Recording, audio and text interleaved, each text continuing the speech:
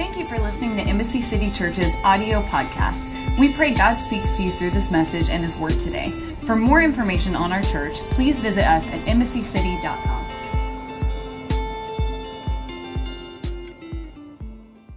Dynamic, okay?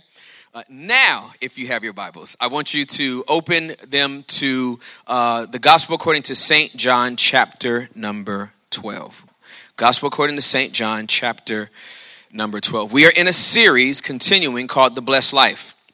This is the second to last message in that series, and every week we've been going through God's Word, understanding how He would like us to live as it relates to giving. Not just our resources, but our lives, our time, our treasure as well. What's been amazing is every single weekend, we've had testimonies of what God is doing in the lives of people that have been impacted by this message. So here's one of the things that I would like to do, okay? How many people have a cell phone? Okay. How many people have a cell phone with a good camera on it? How many people are nerdy enough to know how many megapixels you have on your phone and you're just proud of it for no reason, all right? It's like 8 of you. You're like, I have 16 megapixels and I can see gnats on a cow's eyelash, okay, whatever. Here's what I would like you all to do. I would like you to take that camera that you make your beautiful selfies with and post on Instagram, or you record your stuff on Facebook Live, and I would like to just give you the opportunity to share your testimony. We've had so many people come through Guest Central to share their testimonies of what God is doing, but we know that there's more. So if you would just share your testimony, email it to us. You can just use info@embassycity.com. We would love to hear your testimony. Now, this is not a funeral, but we would like them to be 2 minutes or less, okay? Keep your comments to 2 minutes or less. And just edit yourself. We would love to show the rest of our residents and our visitors what God is doing through your life. And so we want to give you an opportunity. It's the 2018 testimony service, okay? So use that to your benefit and our benefit as well. John chapter number 12, I want to read the first 8 verses. If you're taking notes, the title of this message is, Am I Generous? Am I generous? I want it to be done in first person because I want you to answer the question. And also, when you share it with people, I don't want you, if they say, hey, what did the pastor preach this weekend? You say, well, are you generous? And you're like, I don't know, are you? Right? It gets confusing. So, am I generous? I want you to answer the question for yourself. Here's what it says in John chapter number 12, starting at the first verse. 6 days before the Passover celebration began, Jesus arrived in Bethany, the home of Lazarus, the man he had raised from the dead. A dinner was prepared in Jesus' honor. Martha served, and Lazarus was among those who ate with him. Then Mary took a 12-ounce jar of expensive perfume made from essence of nard, and she anointed Jesus' feet with it, wiping his feet with her hair. The house was filled with the fragrance. But Judas Iscariot, the disciple who would soon betray him, said, that perfume was worth a year's wages. It should have been sold and the money given to the poor. Not that he cared for the poor. I love this. He was a thief. And since he was in charge of the disciples' money, he often stole some for himself. Jesus replied, let her alone. She did this in preparation for my burial. You will always have the poor among you, but you will not always have me. Am I generous? I want you to think about John chapter 12, these first 8 verses, and what an extravagant moment this is. First of all, what an amazing day this is.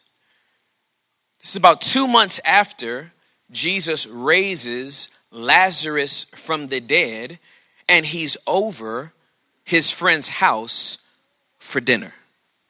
Can you imagine what that dinner was like? There would have been no struggle for dinner conversation on this day. Jesus comes over, they prepare a meal, they all sit down. Lazarus is there alive. If I'm one of the disciples, I'm starting off the conversation. Everybody's passing the meal. Everybody's getting some stuff on their plate. And I'm going to be like, so Lazarus, Hey, man. Got some questions for you. So, you were dead. Like, did you feel it? Like, how did you remember anything? Because, I got punched in the face before and I fell asleep for like a minute, but like you were dead. And we know where you were dead. When you woke up, were you scared? You heard Jesus' voice. You woke up. You were still in grave clothes. We didn't even come down there. You hopped out, bro. Was that weird for you? Hopping around? How did you just follow his voice? Did you smell? I know what morning breath smells like, but death breath? What exactly, how? I just got questions for Lazarus. It's a great day when your friend who's been dead is back alive and you're over his house to eat dinner with him. It's a good day. And Martha, of course, is busy making sure everything is prepared. And in the middle of this extravagant meal happening in this celebratory moment, Mary walks in. When she walks in, she's carrying this box of perfume that Judas says is worth a year's wages. Now, we don't actually know if it was a year's wages or not. We don't know if Judas was exaggerating or if he really knew the cost of this oil. But suffice it to say, would you think it's an extravagant gift if you took what you make in a year and bought some perfume and sprayed it on Jesus' feet? Anybody beside me think that a year's salary, not like you save for 2 weeks, the money that you make in the year, you go and buy some perfume, you pour it on Jesus' feet. The other synoptic gospel says that she anointed his head as well. This is an extravagant gift displayed in an extravagant moment by a Jewish woman who puts her hair down, lays her hair down in public to wipe his feet with her hair. This is a bold, dynamic, extravagant moment that's displayed.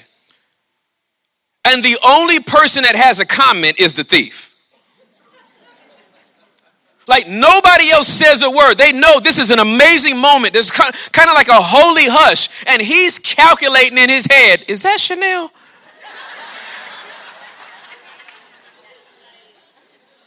That is like there was only 3 bottles of that made. That's worth a year's salary. That could have been given to the poor. I love the Bible because it's so transparent. They want to let you know that this guy who's so concerned about this being given to the poor is a thief. So he's not counting up the money because he really wants it to be given to the poor. He wanted to be given to him so he could take his off the top and then give the rest to the poor. Jesus says, let her alone. She's doing a great thing. She's preparing my body for burial. The poor you're going to have with you always, but I'm not going to always be around. There's an extravagant moment that is displayed here, and it really speaks to Mary's generosity in this moment.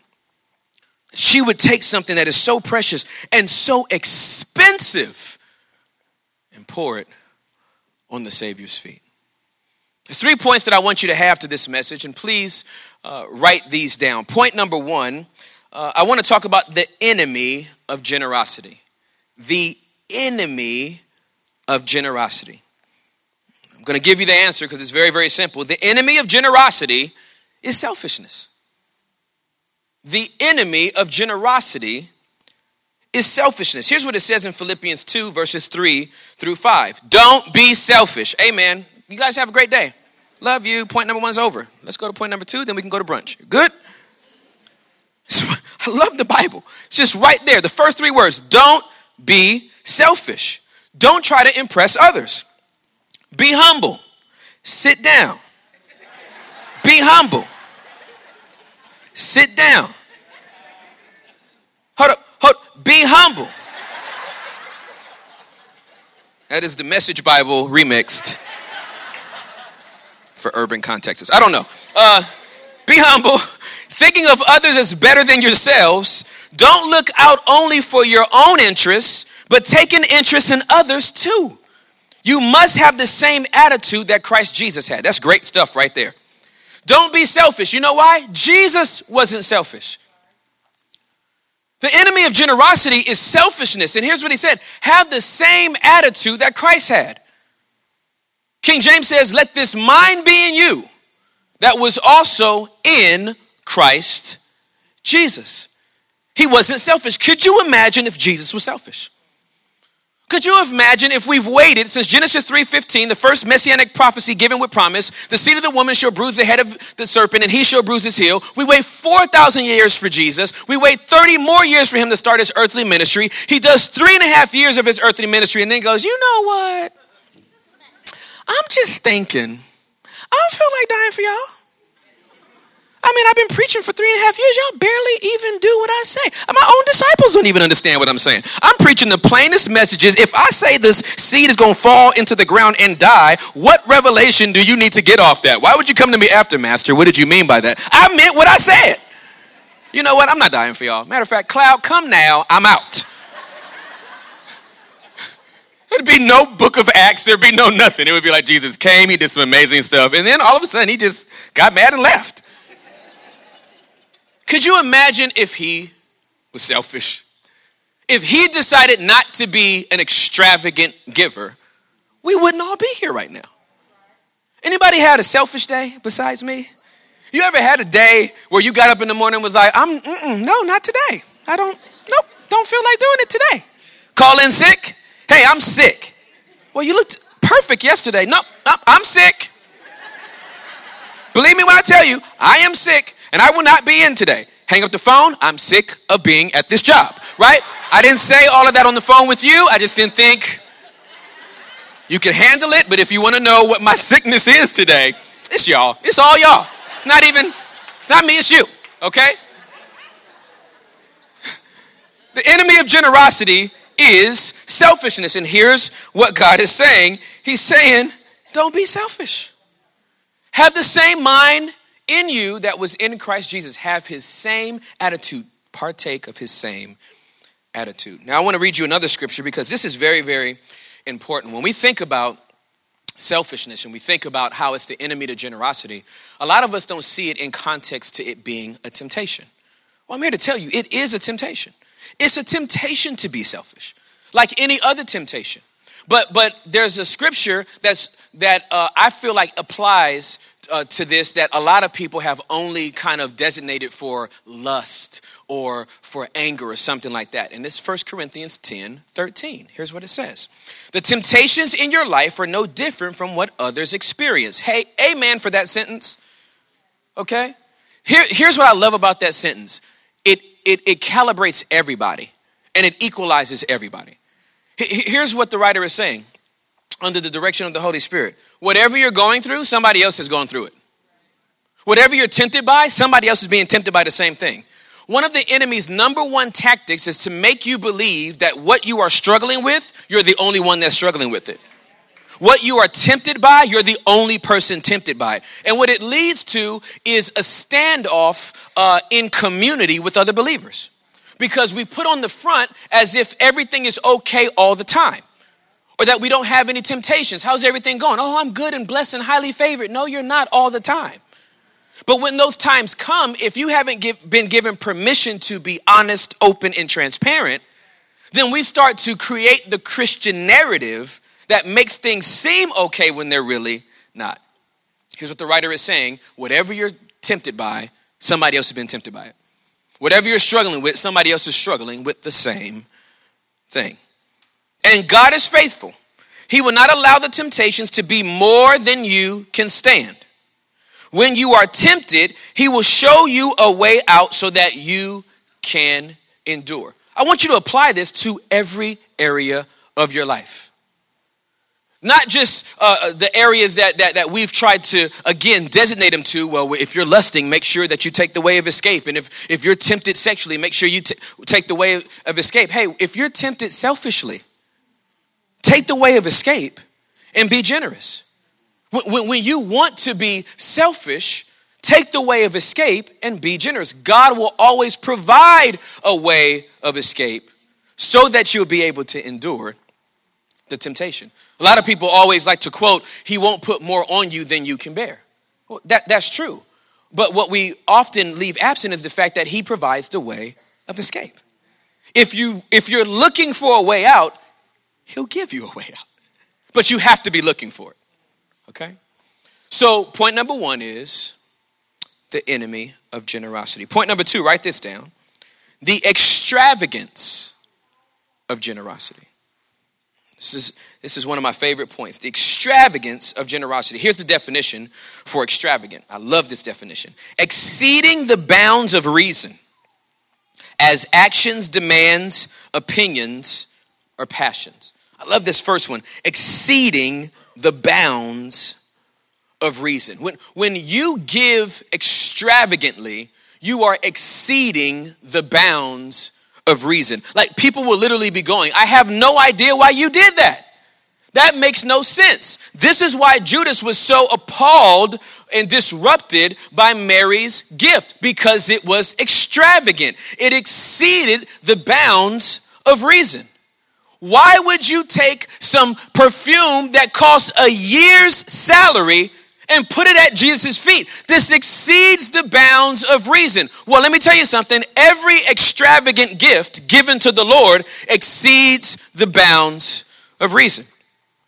The most extravagant gift given is God bringing his son to die for our sins. It's an extravagant gift that exceeds the bounds of reason. What he says is you have an opportunity to participate in that as well. 2 Corinthians chapter number 8, verse number 5 says this. They even did more than we hoped. And if you read it from verse number 1, Paul is talking about the Macedonian church that raised up an offering for the church in Jerusalem, because that's where it all started. And what he said about them in the earlier verses is that they gave what they could, and even what they couldn't give, they gave. And he says they even did more than we hoped, for their first action was to give themselves to the Lord and to us, just as God wanted them to. I love this second sentence. For their first action was to give themselves to the Lord. Listen, the most extravagant gift you can give to the Lord is not money. It's not resources. It's you. The most extravagant gift you can give to God is you. Every time someone comes into a relationship with Jesus Christ, they are giving God the most extravagant gift that could ever be given, which is themselves. When we turn our lives over to God and say, God, I want you to have your way, your will in my life, we are giving him something absolutely extravagant. There are some people in the Bible that did some extravagant things, but before I tell you who those people are, I want to break down to you the three different types of offerings, okay? The three different types of offerings. And I've put just 2 words at the end of each one of them because I feel like this will give you a context if you're talking to others, okay? So please write these down. The 3 levels of giving. Tithes is number 1, and if you want to describe that to anybody, just say that you're giving back. Because the tithe doesn't belong to you, it belongs to the Lord. So when you get what you get in, the first belongs to God. You just give him back what is his. Tithes is giving back. Offerings, write this down, is giving because. Tithes is giving back because it doesn't belong to you, but offerings is giving because. I like to tithe because I'm in a covenant relationship with God, but I also like giving just because. Anybody like me? I just like giving because it's just fun. Now here's the thing that happened. I didn't know how much of a giving because giver I was going to be until we got our Embassy City app. Okay, when we got our Embassy City app and we could give through the app, my giving because went through the roof. And the reason why I went through the roof is because I was demoing it to people so that they can know how easy it was to give. So when I'm showing them like, oh man, look how easy this is. Well, then I have to put a dollar amount in there, right? And if I just put $1, they're going to look at me like, you are cheap. So I I had to I'm like, let me give 20, okay? So, but I demoed too much. And so my giving because went through the roof because I was demoing too much. But then I'm just like, well, God, you're good. So yeah, I would give. I don't just tithe, I give offerings. Just because. For no reason. I love my wife too. I like doing things for her just because. I love my kids, so I love doing things for them just because. And I love giving to the Lord's church, and I love giving to organizations that help to advance and expand the kingdom of heaven. I just give just because. Here's the third level of giving, and it's extravagant giving. Extravagant offerings. And if you need two words to put by that, it's these two words: giving bold. Tithes is a return to God. You're giving what belongs to him back. Offerings is giving just because. But extravagant offerings, it's giving boldly. Now, let me explain an extravagant offering. Would you refer to what Mary did for Jesus as extravagant? Okay. Now, would you also agree that she had good reason to be that extravagant? 2 months earlier, her brother was dead. 2 months earlier, she had a funeral for her brother and buried him. And when Jesus showed up, she was like, nah, keep him in there. He stinks. She's like, he'll be resurrected at the last day. We know all of that. And he goes, no, I'm going to do it now. So here it is 2 months later, and she's like, I'm so overwhelmed by what you did. I just want to give you some. It doesn't even come close to the life you gave me back, but here's an extravagant offering that I want to give to you. And it was done boldly. She lets down her hair in public, wipes his feet. It's done boldly and extravagantly. And we all have an opportunity from time to time to display extravagant offerings. I'm going to show you some people that did it in scripture so you can get a context to what's going on. 1 Chronicles chapter 29, go and read it when you have time. But David gave 112 tons of gold and 262 tons of refined silver for the building of the temple out of his own pockets. It's not something that was given by the people. David said, here's what I'm going to give of my own personal offering: 112 tons of gold. Not like strands, like Mr. T has like 112 necklaces, at least. But 112 tons of gold and 262 tons of refined silver. If that was adjusted for today's economy, it's over $20 billion. That is balling out of control on a different level. We're going to build a temple to worship our God. And how much are you giving, David? 20 billion?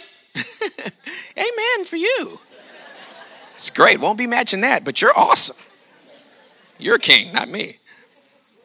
He gives an extravagant offering. And here's what happens. Here's some of the responses you get to extravagant offerings. Sometimes it's like Judas. If you have a religious spirit, it don't take all that. You did not have to do all that. 112 tons, David, for real? You needed all that gold? You think God needs all that silver? 262 tons of it, David, for real? I'm not sure if you remember David's story. But he's been made king when the person that used to be king tried to kill him. And he has to go into exile, and God brings him back and restores the kingdom under his name. See, what happens is when God's been really good to you, you get really extravagant with your giving. Now, he financed the temple, but he didn't build it. Solomon is the one who built the temple. Here's what Solomon brought for his offering. And you can see this in 2 Chronicles 7 and 5. This is what Solomon brought himself. This is just crazy. Again, remember what the definition is, okay, to extravagant, exceeding the bounds of reason. Here's his offering: 22,000 cattle and 120,000 sheep and goats as the offering to sacrifice to the Lord. So let's pause.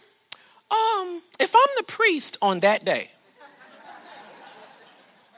Solomon comes up, like, hey, I have a personal offering that I want to give to the Lord. No problem. He's like, I have several cows that I would like to sacrifice, and I would have several sheep and goats that I would like to sacrifice. Man, Solomon, you are amazing. You're just like your daddy, just as generous as you want to be. He gave 20 billion, and now you got some cattle that you want to bring. All right, bring it up here. And it's not 1,000 cattle. It's not 5,000. It's 22,000 cattle. And then it's 120,000 sheep and goats. I just want you to get your knife out and think about how long of a day this is. Oh. That's all your cows? Yeah, it's 22,000. We counted. Okay. Oh, boy. Go get all my ministers in training. Go get everybody that has a call in their life to be a priest, starting from 5, because I can't count all this by myself. Why? This is ridiculous. Until you remember that the kingdom was about to go to one of Solomon's brothers, and David on his deathbed gets up enough strength to install Solomon as king to preserve the promise that God wanted to give to the children of Israel. See, when you've been really, really, really, really blessed, you start to give really, really, really, really extravagantly. Some of you might be thinking, that's great, Tim. I'm never going to sow a $20 billion seed. You can forget it. And I don't have any animals. I don't even like dogs.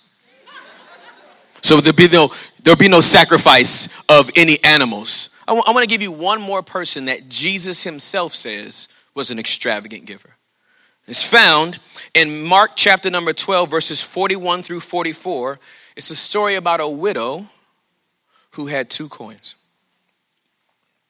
Scripture says that Jesus was sitting in the temple, watching people drop offerings in the collection box. He said that they were all wealthy people that were giving a little bit of their resources and putting it in the offering box. And then this widow shows up with 2 coins, drops them in the offering box. And Jesus says that woman gave more than anybody else in the room. Because everybody else in the room gave a little bit of a lot that they had, a just because offering. But this woman gave all that she had, an extravagant offering.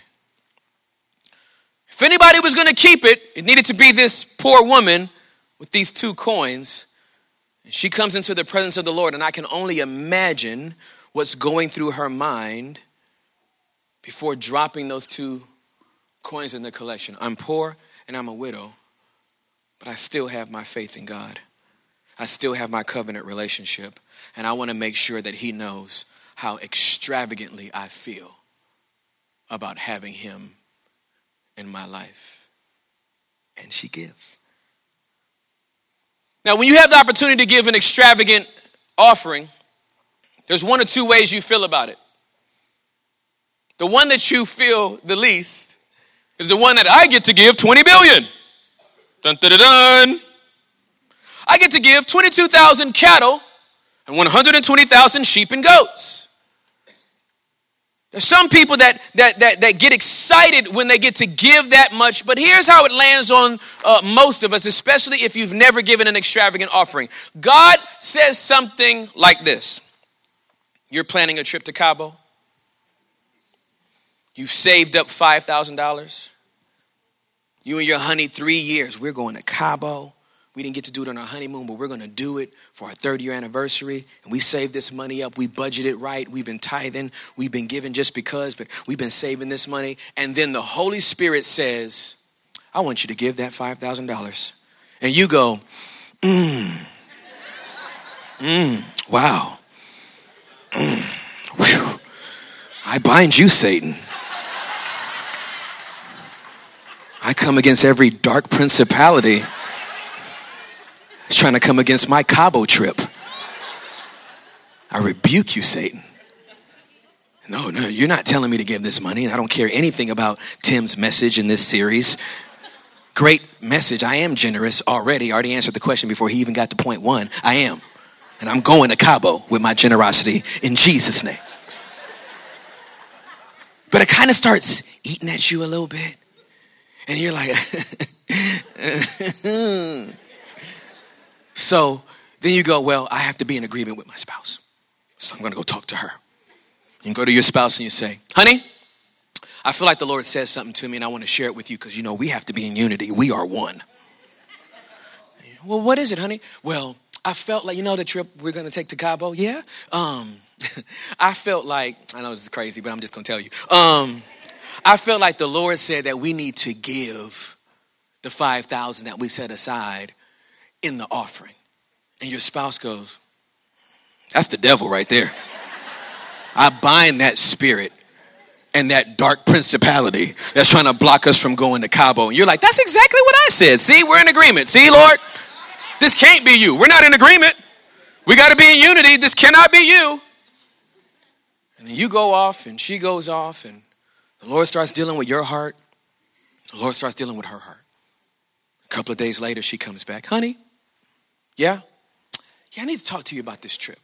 Yeah, Cabo trip. You know, we bound Satan, cast him out. He's fled from us. I looked at this scuba day is going to be amazing and we're going to have a great time. And she's like, yeah, so actually I actually think it's the Lord that we're supposed to give that money. And you go, baby, a double-minded woman is unstable in all her ways. Baby, you got to stand. You got to be resolute. You said no. Don't change your mind now. Girl, God has spoken to you. We need to be in agreement. And she's like, no, I think we're supposed to give it. And then you go back and pray, and then you get confirmation. We are supposed. Now, here's what happens. The first thing that happens is a little bit of dread. You're like, oh. After the dread comes the fear. You got a lot of stuff you can do with it. Like, it stops being even about the Cabo trip. You're like, you could have paid off the medical bills. You didn't think about that when you were saving for Cabo. Now all of a sudden you're like, but you could have reduced your student loan. You could have advanced this thing and been done by 6 more months. And now God wants you to give it to him. This can't be him. You start praying through it and you get past the fear and the reasoning. Because remember, extravagance is outside the bounds of reason. You get past the fear and the reason, all of a sudden you start going, a boldness hits you. You're like, we're going to give this. Write the check. We're not waiting until Sunday. Let's drive up there on Tuesday. Whoever answers the door, put it in their hand. I just want it out of my hands.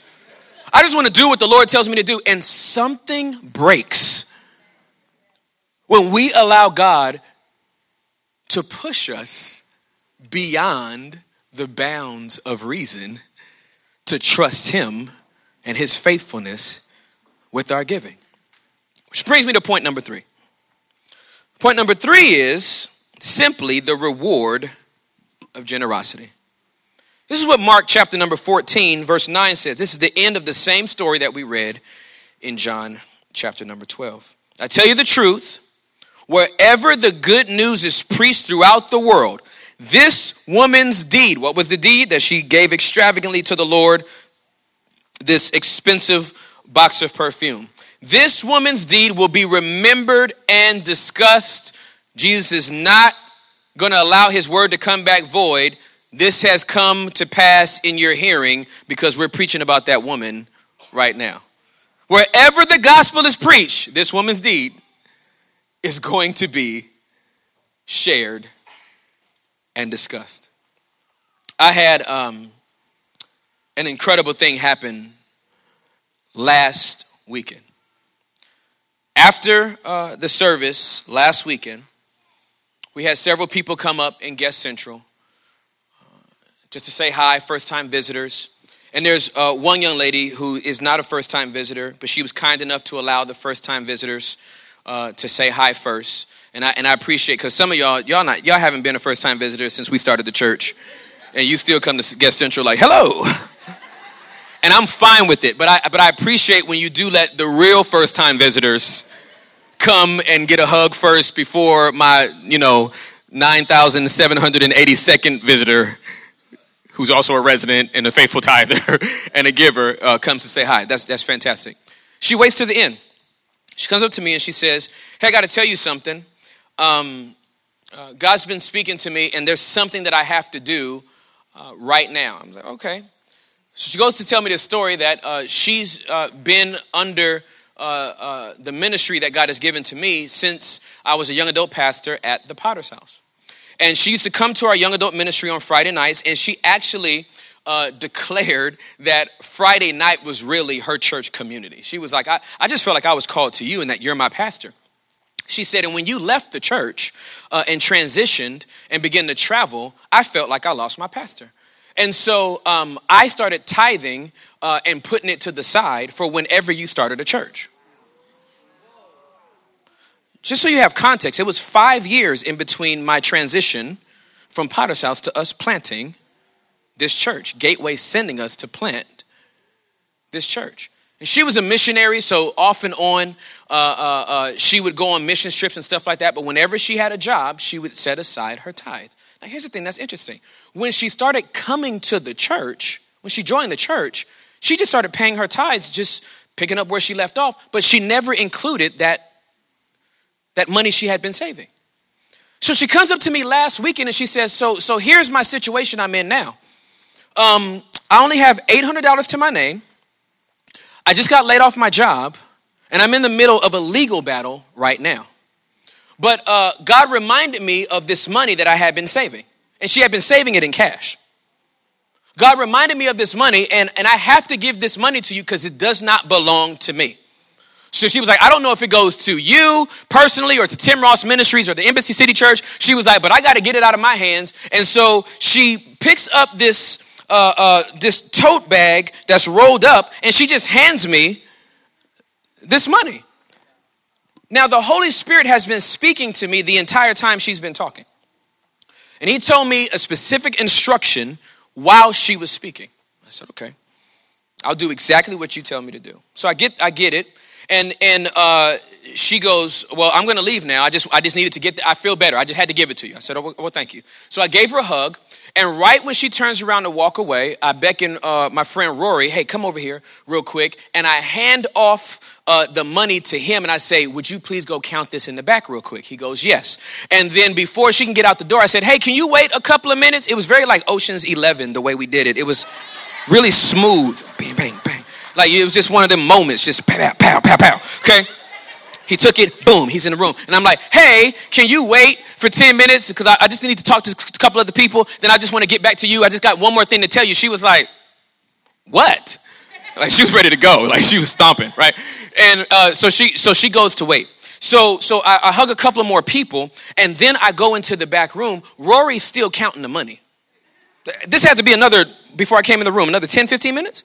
Easy, right? I come in the back, Rory's still counting, okay? And it's all cash. Like it looks like the best drug deal had happened. Like it looked like the best night at the trap house it was a lot of stacks. It was several $1,000s in cash. And he was still counting it. He told me where he was in the count, but he was still counting. And immediately the enemy said, that you need to keep that. That's your money. God wanted to bless you. And here's the thing. I have a legitimate need that we're believing God for right now. And the enemy tried to say that money is for you. But God had already spoken to me earlier. Remember, he provides a way of escape. He will always provide a way of escape when you're tempted to be selfish when he's giving you an instruction on what to do with the money. So he's counting it out. So he gets it all counted. When he gets it all counted, I said, okay, take 10% out of what you just counted and then give the rest to me. So he took 10% out. I said, put that in a separate envelope, give the rest to me. I said, now call her back in here. So she comes back in, she sits down. I said, hey, wow. Man, I mean, 5 years worth of tithes. You were dead serious. Good Lord. And she's just like, yeah. She has $800 to her name. facing a legal battle and is unemployed and never thought about touching this money. She goes, hey, I just had to give it to you. I said, well, yeah, and you did. Wow. I said, so let me tell you what the Lord told me while you were talking. She goes, okay. I said, while you were talking and telling me about this whole thing, the Holy Spirit told me that whatever is in that bag, take the tithe out and give the rest back to her. And she goes, what? I said, yeah. So I handed it to her. Well, she didn't actually take it. I tried to hand it to her and she was like, so I just kind of put it on the couch next to her. She was looking at it like, no. This is like my tithe and I can't keep it. I said, no, you don't understand. You gave it to me, right? She was like, yeah. I said, and did you listen to the message? That when we tithe, God blesses the rest. Whatever we want to do with it, he will bless it. And he told me to give it back to you, so I'm giving it to you. She said, no, you don't understand. That would be all the money I have to my name. I was like, yeah. And you gave it, and now I'm giving it back to you. You obey God, I want to obey God. And she goes, no. I'm sitting here, but this doesn't make any sense. And I was like, it doesn't have to make sense. I think God's trying to probably prove a point to you. I think he's trying to prove a point to you. And you made it so easy. It was in cash. It wasn't a check that had to be, clear the bank. And then I got to cut you another one 4 days. Man, this was awesome. You made this transaction super easy. Embassy City tithes 10% of everything that comes into. Do you know since we started the church, we live and do everything we do off 90% of what comes in. Because we take 10% out and put it in another account that goes to bless the body of Christ and the residents of Embassy City. This is what we've been called to do. So she goes, I don't know. Okay, okay. And I said, well, yeah. Gave her a hug. So we start walking out. Walk out the door. And she turns the corner to start heading toward her car. She takes several steps because she was kind of catatonic on the couch. It was just she was trying to process it. So she turns the corner and she starts walking towards her car. And after several steps, she just went, ah! Yo, I'm not lying to you. Just hit her, just like that. Like, just spontaneous combusted. Just, you have a bag full of money that you just gave, and they just gave it back. It's so, I scared the baby. I scared that child. He's having the best sleep of his life. My voice was so soothing. And then I woke that baby up. Oh, Lord have mercy. But it's my sermon, so I'm going to do it again. Ah!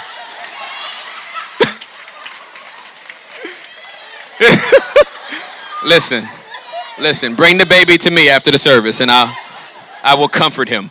That woman turned the corner, let out a yell, got near the car. For the baby's sake, I'll do it quieter. Ah! Yelled again, then got in the car, reversed it, ah! And drove off. Ah!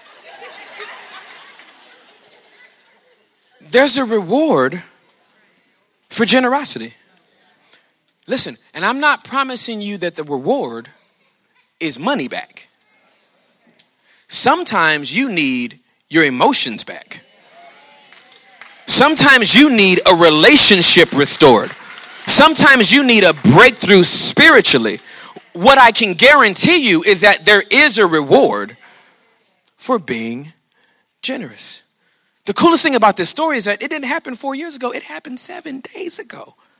I believe God is trying to prove a point real time for us at Embassy City to let us know that what we're doing and what we're teaching is something that he wants to bless. And so if you could let go of your selfishness and you could understand generosity and that there will be a reward that you receive when you're generous, then you can answer the question boldly. Am I generous? Yes. And when you live with a heart that is pointed towards generosity, you will live the blessed life. Would you bow your heads and close your eyes? Thanks for listening to this week's message. If you would like to know more about Embassy City Church, please visit us at embassycity.com and follow us on Instagram and Twitter at Embassy Irving.